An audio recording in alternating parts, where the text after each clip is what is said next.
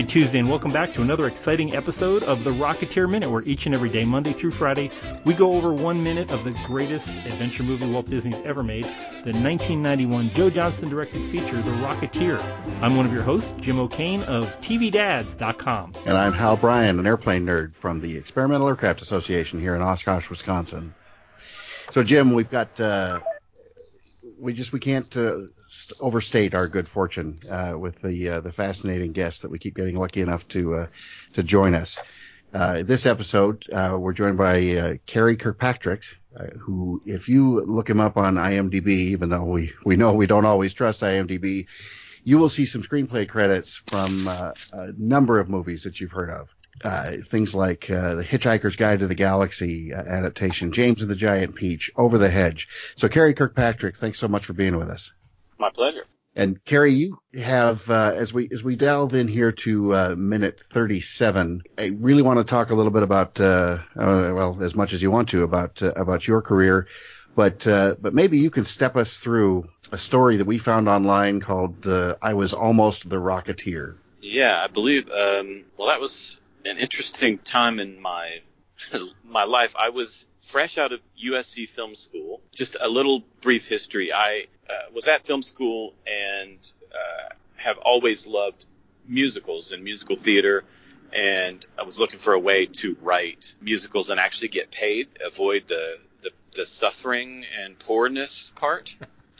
My then writing partner and I were on our way back from San Diego, where we had seen Sondheim's out-of-town tryout of Into the Woods, and said, how can we write an animated musical and get paid? And we said Disney Animation, was the best place to write it. And so we wrote a spec script called Once Upon a Bayou that was a musical. And it was a really dumb spec script to write because there was only one buyer at the time. This was around 1987, Okay. 88. And so we pitched it to Disney. They didn't buy the movie, but it was rare that there was a screenwriter-songwriting duo, which worked well for them. So they hired us as summer interns. And we wrote Mickey Mouse featurettes, and then that's where I worked on my first movie that I ever did, which was The Rescuers Down Under, and first time I ever met Jeffrey Katzenberg on that movie. And they put us on another movie that was called Tiny the Alligator, which was a full-on musical which had 7 songs. And so we had written the story and the songs, and we had one of those infamous, Jeffrey was infamous for these 7 a.m. meetings, that you had to always be at his schedule. So at about 7 a.m., we're in his office, or an office on the Walt Disney lot, and pitching and singing. So, and part of this, my partner Byron at the time was at the piano, and I'm telling the story and singing songs in a very animated fashion. And at the end of it, Jeffrey says, good, yeah, keep going on the movie. Cary, let me ask you something. Have you done any acting? And I said, yeah, I started as an actor. I did plays and stuff all through high school. I was pursuing acting, up until a couple of years ago. And he said, we're doing this movie called The Rocketeer, and we're having a really hard time finding the lead. And I'd like you to screen test for it. Wow. So this was my Schwab's drugstore moment. And I was like, really? And at the time, again, fresh out of film school, I was sporting my film school look, which was long hair and a scraggly beard. And I was like, okay. And the weird thing was that it was a Friday morning, and I knew it was a Friday because the next day was Saturday, and I was about to direct my first music video. And I'll be honest, I was a little bit more interested in directing my first video than I was in auditioning to be the Rocketeer. But I was like, whatever. Stranger things have happened, so let's see. He said, so go back to your office and sit tight, and you'll get a phone call from my office with instructions. So in my office, in the development office in animation, I got a kick out of this story, and I was told I might have to cut my hair and shave my beard for this screen test. So I waited. I got a call from Jeffrey's office. All right, go back to the lot, go to David Hoberman's office. David was the president of Touchstone, and get the script. So, and then they'll tell you what to do. So I went back over there. I go to David Hoberman's office. I step inside and I said, "Hey, I'm here. I'm Carrie Kirkpatrick." And they're like, "Yeah." And I said, "I'm supposed to get a Rocketeer script." And it's like, "Okay, sit down over there." And I sat there for about 10, 15 minutes and, secretaries, assistants, answering phones, not paying much attention to me. And I thought, so I got up and I went to the desk and I said, "Hey, I got a call from Jeffrey's office to come here." And they're like, "Oh, you're him. Yes, here's the script and read this. And then you need to go to Nancy Foy's office." And Nancy Foy was the casting director. And then they'll give you the sides that you're supposed to do. So I go to Nancy Foy's office. I sit down. I come in.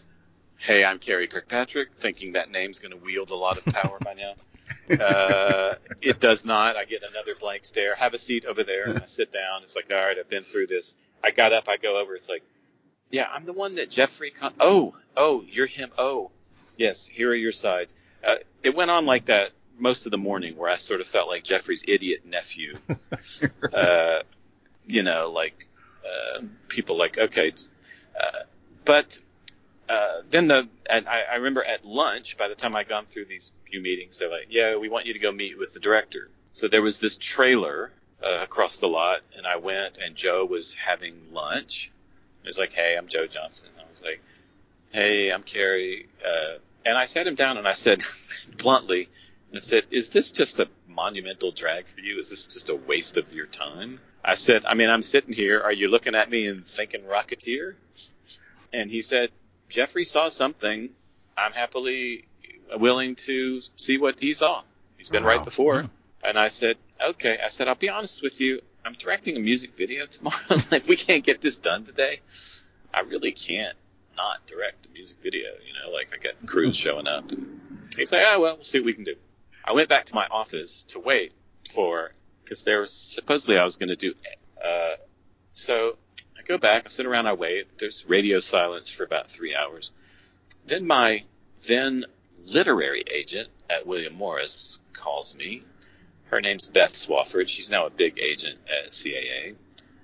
And she calls and says, "Well, this has been the weirdest day because I'm still going back and forth with Disney Business Affairs to make a 3-picture deal for you as an actor should you get the part." And, the way Disney operated, the basic, and I was like, "What?" And they said, "Yeah, well, the basic idea is if they cast you in the lead in The Rocketeer and you somehow become a star, they want to tie you up for your next 3 pictures and pre-negotiate the fees so that you can't, bilk them." And Disney still kind of operates this way with their Disney Channel stars. And they're like, "But, we're having a hard time figuring out what the fee for your 3rd movie should be." Hey, we've all been there, right? Wow. And I'm like, okay. Plus, it's further complicated by, if I'm doing a screen test, they got to call in a whole crew. It becomes a union thing. It has to go through SAG. I have to be Taft-Hartley'd into SAG. You get $900 for doing a screen test. They got to get Jennifer Connelly. It's all this okay, so they're trying to figure this out. Now it's getting towards the end of the day. I'm really nervous about my music video shoot. I get a call and it's like, all right, here's what they've decided. They're just going to do a video test. And if they do that, at the time that was covered by AFTRA and they were separate. They didn't have to pay me or something. So I went from being all excited about I was going to get to read with Jennifer Connelly to I end up at 5:30, end of the day, in a cold room with a couple of chairs. It was like a scene from Tootsie. Nancy Foy was in the back row. I couldn't really see her. There was a table. I had like a pencil cup. And, these were my acting props, a pencil cup and something.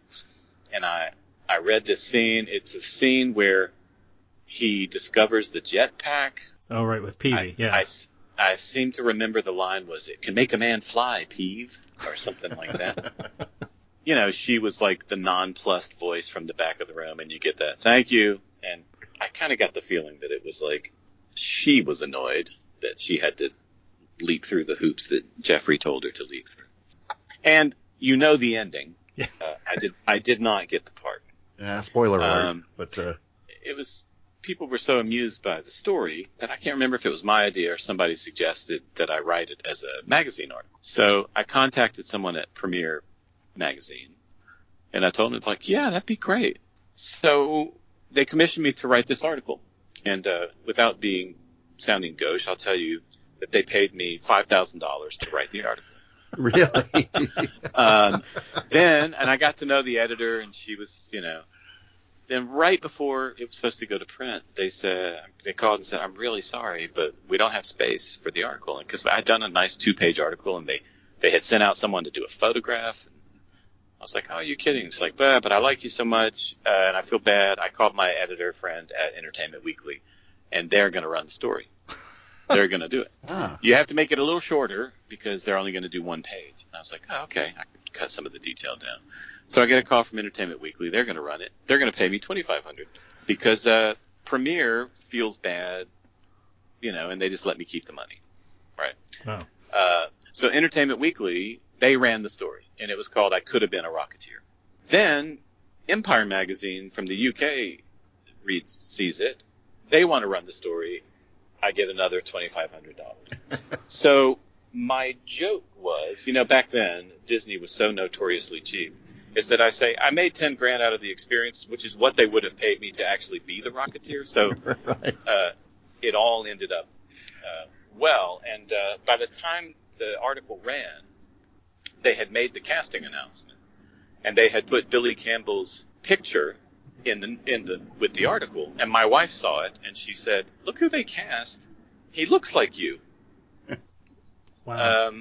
Now that is an insult to Billy Campbell in the biggest way, but his headshot and my headshot from when I was at that time I was 24, 25. There is a similarity, so I like to think that I set them on the right track. Except Billy is, I think, around 6'3", right? Yeah, he's tall. Yeah, he's a tall guy. He's a tall guy. And he's kind of ripped at the time he was, and, much more rugged and looks much more like an action star than I ever did. That was my claim to fame, and then I got a nice little treat out of it, which was I sent Joe Johnston that very cool Art Deco Rocketeer poster. I sent it to Joe and said, it'd be great if you could sign this. It would be a good memento. Oh, wow. And he signed the poster, Dear Carrie, better luck next time. Oh, jeez. So close. Wow. That is fantastic. Wow. Well, there you go. Amazing. That is something. And you were up against other competition too, from what we've been learning on looking at some of the screen tests. Not only were you involved, but John Corbett was a very close runner, and it was down to Billy or Corbett by the time they were getting into the casting, which apparently went into the final days. So. And let's not forget the toy poodle, Johnny Depp. Johnny Depp actually turned it. Yeah. That Billy talked about. Yeah, he said that he actually went in and visited Johnny Depp about an hour after Johnny turned down the job, and he said he picked him up, and Johnny Depp is not very tall, so he said he picked him up like a toy poodle and just hugged him, and he was kind of surprised by the whole thing, but. It seems like the right guy got the part because nobody else wanted the part. And I bet Johnny didn't write an article called "I Could Have Been the Rocketeer." Yeah. To the best of our knowledge, no regrets there. No such article exists, and that's amazing that that you did so well with that article, and that's 25 years ago. That's no small amount of money today, but even but back then, even that much more. And I was an avid reader of Premiere at the time. I still get Entertainment Weekly. That's a big deal. But for them to give you the $5,000 and let you just keep it when they hadn't run it, that's nice to hear. They were very. I wish I could remember the editor's name at the time, but she was remarkably gracious, and because going back and forth, she kind of served as the editor of the article and kind of got a kick out of it. Right. And what's cool is I told her, I said, I sent the article to Jeffrey, to make sure he wasn't blindsided by me and make sure he was okay. Yeah. And he wrote me back marked up in his trademark blue pen. Just a big "ha" with an exclamation point. Love it. Run it. That's great. Either that or get off the lot. That was a lot better. Yeah. So and what's crazy is, that was really the first time, Jeffrey, that we had an interaction like that. And I ended up working with him for 25 years. I mean, I've all of my firsts, every first that I've had in the movie business has been with Jeffrey. Wow. So Rescuers Down Under was my first credit, right? Yeah. Movie credit. Then my first solo screenplay credit was Chicken Run, which that's where I got reintroduced to Jeffrey. I had done James and the Giant Peach, and the exec producer of that, Jake Everts, had a deal with Aardman, and he had said to me, if you have any feature ideas, Aardman, wants to do a feature, and I had seen Wallace and Gromit, loved it. Yeah. It's like, oh my God, I would love to do an Aardman feature. And I said, let me think about that. And then I called the guy who worked for Jake, and I said, I think I have an idea. It's like, oh, they already got an idea that they're working on. I said, oh, what is it? He said, it's The Great Escape with chickens. I was like, oh God, that's a fantastic idea. It just doesn't get any better than that. And it's like they've hired this British writer, Jack Rosenthal, to write it. I was like, oh. And then Jack didn't quite get how the animation thing worked, and I got a call. This is when Aardman was still independent. And then I got that job, which was an amazing job. And then 6 months into the job, Aardman tells me, we're going to pitch it to DreamWorks and Jeffrey Katzenberg. And I said, oh, no, he's going to replace me. I just know it. I know. But when we had the meeting, I was like, hey, you remember me, the Rocketeer? He was like, yeah. And then we met and had a great experience working on Chicken Run and flying home with him one time. He offered me a 3-picture deal at DreamWorks Animation and to come over there. So that was my, I ended up in 2000 or 1999 getting an office at DreamWorks. Oh. And I can tell you, and now Jeffrey's just left, but I just moved out of my office at DreamWorks. I have always had an office at DreamWorks Animation. Wow, nearly 2 decades. So I did a few movies for that. My first directing credit was Over the Hedge with Jeffrey. My first producing gig was this follow-up to Chicken Run, which was a thing we were working on called Tortoise versus Hare, the documentary. And I was producer on that. That was my first producing thing. My first live-action directing movie, which was, I did a movie with Eddie Murphy called Imagine That. Jeffrey called Eddie to vouch for me and say, if you don't hire him, you're crazy. Wow. And to this day, we're still friends, still have breakfast, and never, ever would have thought that, when he was telling me to go be the Rocketeer. When you were sitting in his office singing to him at 7 a.m, which is a wonderful thing to picture. Not a fun time to sing. Yeah, absolutely not. Carrie, when saw that you had done Chicken Run, I dearly love that film. I realize I haven't watched it in too long, so that'll be in the rotation again. So my big fanboy moments jumping out of your very impressive resume were you working with Aardman, and then adapting works by two of my all-time favorite authors. You did the screenplay for Hitchhiker's Guide to the Galaxy, and then, of course, James and the Giant Peach by Roald Dahl. So Douglas Adams and Roald Dahl. I know, they hate me in England. Because I also did Thunderbirds. Really? You worked on the... Well, I did the first 4 drafts. On the Jonathan Frakes... no, before they decided to make them kids. Oh, really? Yeah, and I'll tell you what's weird is I'm a huge Jerry Anderson fan over here. Yeah, well, so I watched every single Thunderbirds episode, and Peter Hewitt was attached to direct it, and I was writing it for Pete, and Pete very much wanted to keep that, that's quite a statement, that sort of wooden, I know someone who can pull strings. Which later, Team America did so well with all that, Gary, come over here, Gary. So I wrote in that sort of campy the cadence, style, and foolishly didn't realize that when you write that and you read the screenplay, it reads like a really bad screenplay. It reads like I write really terrible dialogue. The guys, Tim and Eric at Working Title, just never quite got it. they came to me one time. This is one of those typical Hollywood stories, but it was like, hey, could Will Smith be the youngest Tracy brother? It's like, What? no, because Wow, I can't picture that one. they had just seen Men in Black. Wow. And it's like, yeah, okay, Wow. there's an original thought. Yeah. But yeah, so between Thunderbirds, which was great because I was living in London while I was writing it, and every time I'd get in a taxi, they'd pick me up over on Dean Street and right in Soho, and it's like, yeah, they're very chatty, and I'd get a Cockney taxi driver. It's like, what you working on in there, mate? You know, it's like, oh, I'm doing Thunderbirds. Yes, milady. Oh, they yeah, would yeah. start doing. It's like, They would start let's doing go Parker. Parker, yeah. It's like, Yeah, every driver is Parker automatically. Oh, that's great. yeah, and James was a really great experience because I was living in San Francisco while we were doing that at Skellington with Henry, and became really good friends with Lissy Dahl and the Dahl family, and ended up going to Great Missenden, and Lissy invited me and my wife, and we stayed in the house in the guest annex.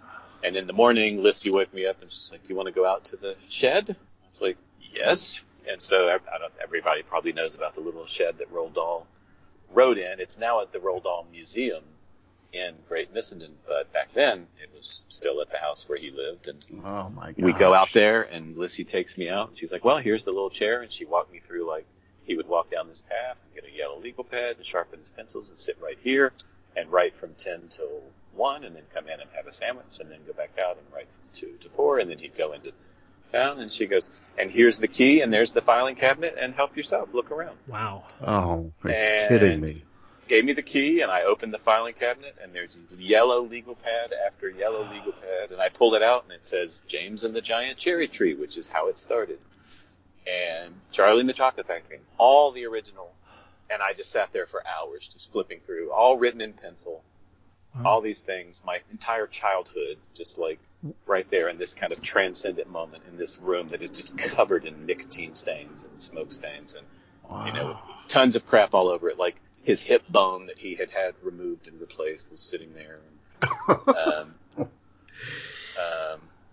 And his dog, Chopper, who shows up in the Quentin Blake drawings, and Quentin Blake originals laying around. It's like, it is just mind-blowing. That was fantastic, and got to know her. And they asked me to write another Roald Dahl thing for the BBC, which was the Giraffe, the Pelly and Me, which is one of his sort of lesser-known stories. Really? And then Hitchhikers was a slightly a strange experience, how I came onto it, because I get a call from Jay Roach, who was attached to direct, and it's like, "Jay wants to meet with you about Hitchhiker's Guide to the Galaxy." And I was like, "Oh, okay." I'm embarrassed to say, I had never read the books. I didn't know. Oh, really? Hitchhikers. Somehow that had, and it's weird because growing up a huge Python fan, I kind of knew the title, but those books missed me somehow. So I got sent a screenplay. So I'm reading a screenplay knowing nothing. I know nothing of Deep Thought. I know nothing of 42. I know nothing of any of it. And I read it, and I'm like, well, this is really funny. And the script was written by Douglas. I'm like, oh, this is like Python, and when I get to the meaning, everything, all of it was just like, I loved it. But I was able to look at it with some fresh eyes as a screenwriter and structure, and see why it wasn't greenlit and why studios were having a hard time getting behind it, knowing what it was. But my first thought on that was, I don't think I can write words that will seamlessly mingle with this guy's words. He's working on a level that I don't quite feel like I work. So, but I wanted to meet Jay. We had gone to film school, just missed each other, and he was a TA there when I was a student. And, I went to his house on a Saturday to go meet him. As a sidebar story, the door opens and his wife answered, and she was like, "Come in, Jay's not quite, he's on the phone." And I sit down and with her, and I say, we start talking about our kids, schools, and kindergarten, and all that kind of stuff that we're talking about. And then Jay comes out, and he's like, hey, sorry to keep you waiting. And we go into this office. And into the office we go, there's all these guitars on the wall and like a drum set. And I'm looking around, and I said, do you play guitar? Because I'm a guitarist. I said, do you play guitar? He's like, no, my wife does that you just met. You know, she's in the Bangles. I was like, oh my God, that's right. He was married to Susanna Hoffs, wasn't he? He still is. I was like, oh, is that who that is? I had no idea. Oh, jeez. And I was like, oh, she's so lovely and wonderful. And we're all still friends to this day because our kids we all ended up at the same school. Okay, so can you tell Susanna Hoffs I said hi? I shall. Will you just throw that out there, just so I know that she heard? I was just wondering if he gave you the look that his wife does with that sideways glance and walk like an Egyptian when you said, "Who?" No, that's. I don't recall that he gave me that look, but I probably had my own eye roll. Yeah. Like I'm such an idiot that I didn't realize that's Susanna Hoffs, who I had a complete crush on, all through high school. So, and Suzanne and I ended up playing in this sort of parent band at our school together, and became, really good friends, and still are. So Jay sat me down and said, "So here's the script," and I said, "Yeah, I love it. I don't know the books." He's like, "Oh, that's so good. I'm so glad you don't know the books." And I said, "I don't know if I can do this." He's like, No. I'm sure you can, because I've seen Chicken Run, and I think your sensibility is right. That the way that movie's structured, but still maintains a British sensibility, is exactly what I think we need here. I was like, okay, well, if you think so, So I got the job, and I developed it with Jay, and then Jay decided he was not going to direct it. So then they were calling new directors, and I met with, I won't say their names because I don't want to sell them out, but I met with like 3 pretty well-respected directors, and I would like meet them at a bar to go talk, and they would all say, I don't know what your language rating is on this show, but I would sit down with them, and okay. But they would go, yeah, this is fun. I don't want to be the guy who f***ed up Hitchhikers. And I'm sitting there, and it's like, wait a minute, am I going to be the guy who f***ed up Hitchhikers? Because I was sort of ignorant to the rabid fan base. But one day I get on the phone. They had called these director-producer team in London called Hammer and Tongs, and it was Garth Jennings and Nick Goldsmith. They get on the phone, and they're like, well, they told us, they wanted us to meet on this movie, but we said, we don't want to do that until we've had a chance to talk to the writer. And I said, you've never worked in Hollywood, have you? Don't you know screenwriters are the fly on the ass of this business? But not in England, where, writers are a little bit more respected. And they had some questions for me and things, and they ended up being really great. We had a great time, and they came up. Really, it was Garth and Nick and their team that came up with the pitch that sealed the deal for Nina at Disney to greenlight it, because it was their visual pitch. But what was cool about that process is that there was a guy named Robbie Stamp who had worked with Douglas, who was kind of the point person between the family, the estate, and us. And he gave me Douglas's hard drive, which had. And Douglas had been writing the script on and off for 20 years. So I had all of Douglas's material to kind of sift through and see what I could use. And my goal on Hitchhikers, and I have maintained this, is that I would not tell anyone what I added of my own invention and what I took from Douglas's drives, because I didn't want to set myself up for comparison. And honestly, my goal on that was to be as invisible as I could be, to honor what he had created, and really not make it about me. I mean, I really tried to be just in service of the material, and I didn't escape brutal criticism from fans who just hated the movie, and with a kind of a little bit of a lack of understanding. I mean, honestly, Disney was really not the right studio for that material. If you're going to do a movie that really should be more like Buckaroo Banzai or Holy Grail or something like that, you don't do it through Disney. Right. Although I have to say, I think the film is underrated. And, I got into Hitchhikers from the books and then the radio dramas and then the BBC TV series. So I, really grew up around it from early teenage years. And, like I said, I'll just say it's underrated. And you deserve I appreciate better. it. Well, I will say that because there's a couple of things that, without getting too into detail, and there's a couple of casting decisions that were not how the character was written, that I feel like I didn't really have time to either make the adjustments or to, sometimes they make mistakes in movies where you're writing for a certain someone in mind or a certain type, and then they cast a different way. And what you do as a writer usually is you try to write to those person's strengths so that it's not like this happened to me on Chicken Run when I first wrote the part of Rocky, because we were trying to write a con man. I had Burt Lancaster from The Rainmaker in mind. Okay. So I was writing all this in that kind of cadence of, I'm going to make it rain. It's going to come down from, that kind of. And I had written it that way, and I get to the first recording session with Mel Gibson, and I was like, he sounds terrible. He's not doing it right at all. But I realized I was asking Mel Gibson to do Burt Lancaster. It's like, how about I write it for Mel Gibson and what Mel Gibson's strengths are, and totally change the character. And it's like, and then it's like he was great. And Hitchhikers, I didn't quite have enough. I don't feel like I was able to do that. And the script reads, I disagreed with Garth just about casting kids as the two guys looking for the answer. And there were just some other British talent that I think could have nailed some of those jokes a little better, the Hugh Laurie's of the world. And because when you have someone like Bill Nighy as Slarty Bardfast, who's awesome, and why am I blanking on the great actor who did the voice of the book? Oh, Stephen Fry. Stephen Fry. So yeah, Fry and Laurie. Yeah. So yeah, Fry and Laurie.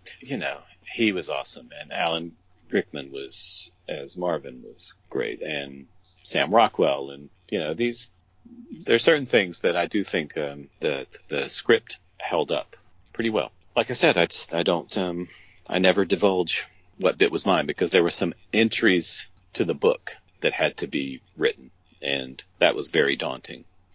I can imagine.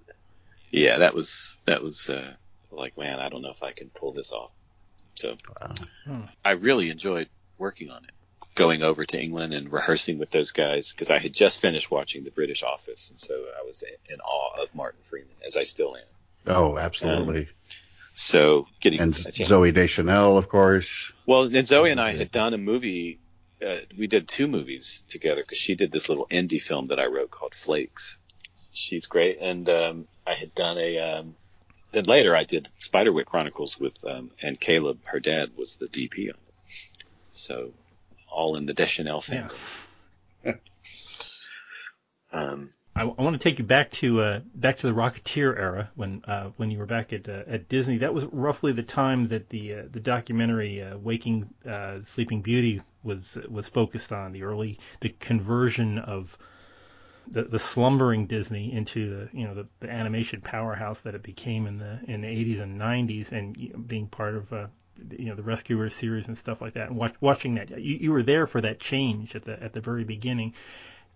Do you think that Rocketeer didn't fit in with that whole concept of where they were trying to take the studio at the time, where Katzenberg was going with that, or? I don't know. I do remember. I mean, at that time, I was so focused in the animation world, because I had the good fortune of writing the animated movie that was sandwiched between Little Mermaid and Beauty and the Beast, which were kind of starting this new animation, revolution, sort of the rebirth of it.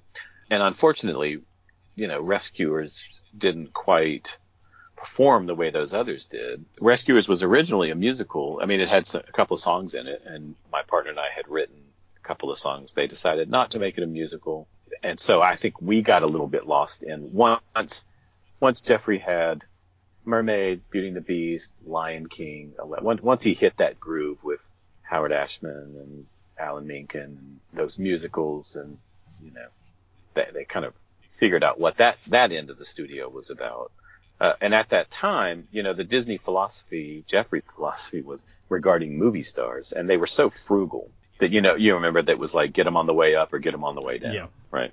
They were doing things. And forever, I mean, Jeffrey's all-time favorite movie that he made while at Disney and kept trying to remake. I remember being at DreamWorks Animation, and you're always looking for live action paradigms, and he's like Down and Out in Beverly Hills. Not Down and Out in Beverly Hills. Yeah. Is that the one with Nick Nolte? Yeah, Nick and Nolte. Yeah. Bodu Sovidezo. Yeah.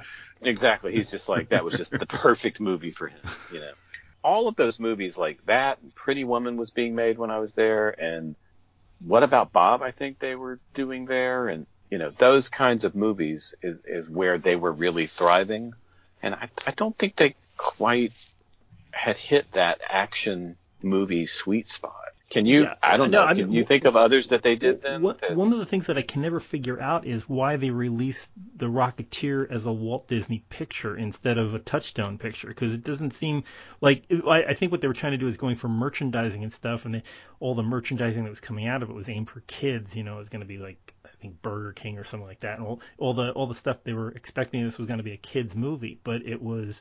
I mean, if you look at the poster artwork and stuff like that, all that iconic Art Deco, that's not going to appeal to a kid. And it just seemed it seemed like it was misplaced in their in their portfolio. It seemed like it would have been a perfect Touchstone film.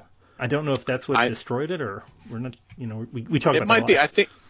I bet you they were. You would lean on that Walt Disney logo and that brand to do a lot of the marketing work for you in terms of saying to an audience what's safe to come to. So I guess they were hoping that it would bring in.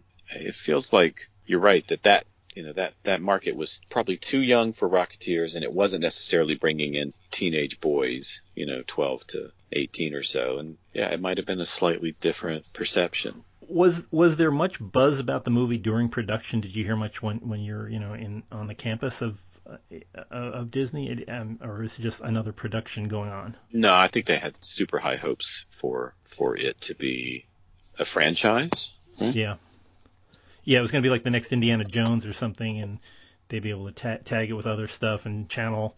They could have done like animated series with it and stuff like that, but it just never. What happened? I think the biggest thing that it was clobbered by 2 weeks before Robin Hood, Prince of Thieves came out, and then the week after it showed up, Terminator 2 hit the screens.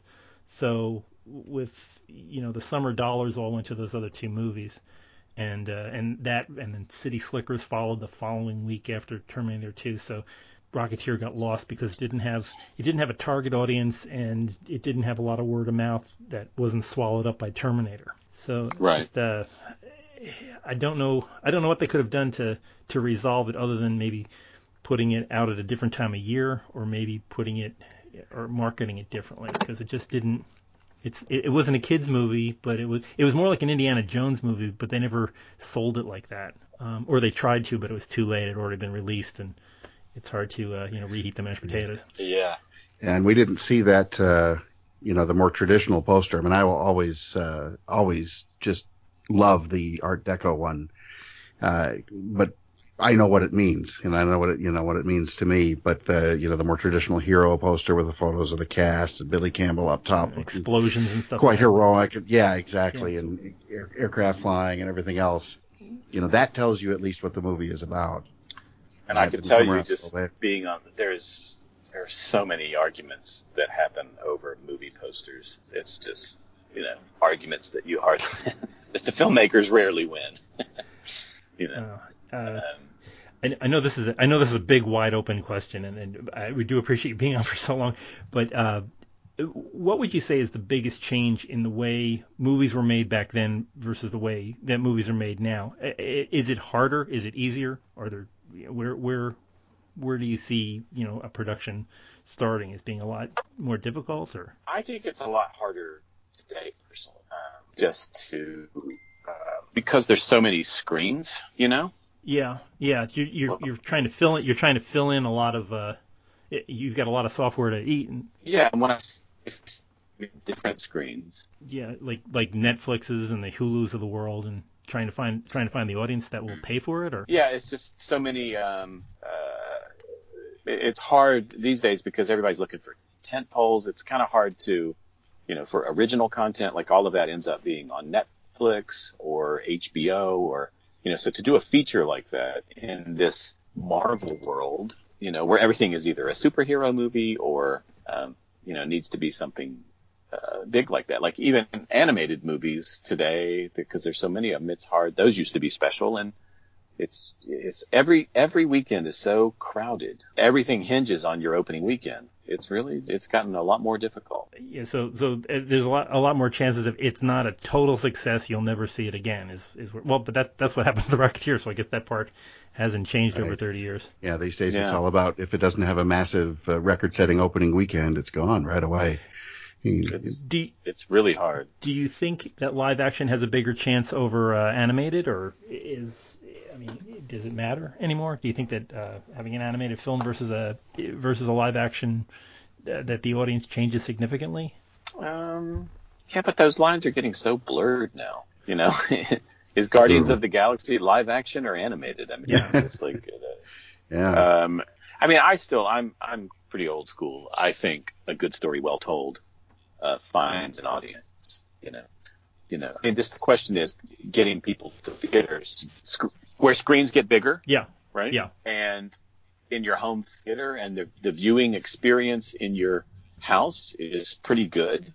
You can get great audio and pretty big screens, and it just gets harder to make it an event that people want to go see. When shows like Breaking Bad and Veep and like everything been Game of Thrones and everything that's coming out a television medium is so epic and so great. Like I think some of the best writing is now on TV. It gets hard, and it's hard for studios, to figure out what to make. Yeah, I would imagine that instead of making an hour and a half movie, that you now have to think about 14 hours to do a season of Game of Thrones, which has to be all shot at once so that you can do all the production right. The taxing on the screenwriter must be immense. Oh, I was just going to say, it's there's this recurring theme here that show business is absolutely a crazy business. It seems like it's always changing, it's always evolving, and it's interesting listening to this, participating in this, and then thinking about the particular minute. It was minute 37 that we're in here on this episode, and you've got Timothy Dalton, who most of this minute is him running to try to sort of unfire Jenny Blake. And, we see them putting the flats back up, and he's shoving the extras out of the way. He almost runs over a minstrel at one point. And again, who among us has not done that? But there's right at second 40. I have to call this out. He's angry, he's stressed, he's frustrated, he's running along. But then second 40, he flips the switch, hits the Timothy Dalton grin, and he actually primps his wig a couple of times to make sure that he looks good before he gets Jenny Blake's attention. Of course, she turns around and she's in tears at the end. But just that ridiculous little thing that he does that's so believable. I can so imagine, an actor in his position stopping to tidy the wig and turn on the smile. Well, I think one of the reasons that Carrie, that we had you on for this minute was the craziness, shown in The Rocketeer just never stops. That you're at the whims of, the top flight actors and the directors having to deal with sudden casting changes during a production and pressures from inside and outside of the production. I guess that's never going to change, no matter what the technology, no matter what the format, no matter what the audience. So I guess that's no. I'm dealing with it now. I'm directing the movie at Warner Brothers, and am on the other end as the director, being thrown casting decisions that are being driven by the marketing department. Being told, it sure would be great if this person, because they're easy to book on talk shows. And let's get Will Smith as a Tracy brother. Exactly. Is that the worst note you've ever? What is the worst note you've ever received on a production? The worst note I ever received was when I was writing Smurfs 2, and I got a note from the studio that Grouchy Smurf was a little one note.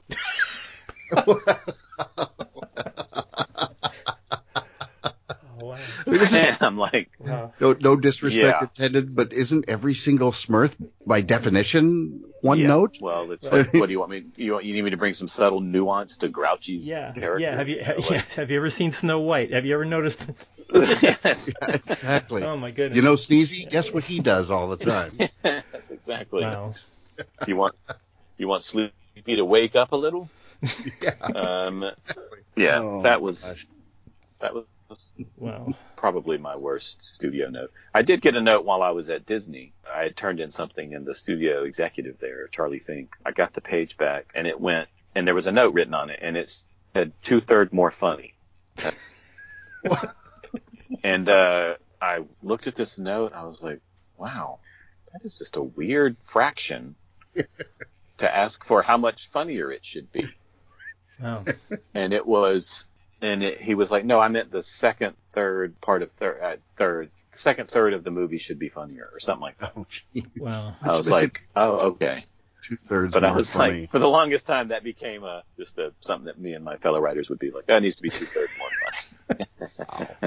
I had just As I had just read a biography of the later years of Groucho Marx's life, and he had talked about doing the movie The Coconuts, and Irving Berlin was a composer for some of the songs in it, and one of the songs that he had written, he'd not written it for the purpose of it, but he tried to sell it in The Coconuts, was Always, the famous Berlin song Always, and the studio cut it. They said, and the reason for cutting it was they said not funny, and Berlin found that hysterical, and he used to write Christmas card notes to Groucho, and always end it with the same note. He'd say, no matter how I think of it, adding Always would never have made Coconuts any funnier. Love Irving Berlin. yes, Oh, that's great. That's famous. There's a great memo going around, that you've seen where in MGM days on the notes from watching Wizard of Oz, and the studio note saying, cut the rainbow song. Oh, my God. It's like, yeah, cut that annoying rainbow song, or perfect song ever written. Yeah, nobody's ever going to remember that one. Yeah. Harold Exactly. Arlen and, We've talked with several people about the issues that Joe Johnson had with the higher ups at Disney, and it got very acrimonious. But one of the things that they wanted to do was get rid of that silly helmet. Yeah, they wanted to do more of a space helmet so you could see his face. And, oh boy. Yeah. Yeah. No, this happens a lot. Again, it's the Tracy brother. Yeah. Yes. And you know why Grouchy Smurf is grouchy. Yeah, I do. Suddenly I want to see that Will Smith Thunderbirds movie, though. I'm strangely compelled. But yes. wow. But weirdly fascinating. And then we had gone, Pete and I had gone to see a movie. It was called Courage Under Fire. And we came back and we said, we found the perfect, why am I blanking on the youngest Tracy brother?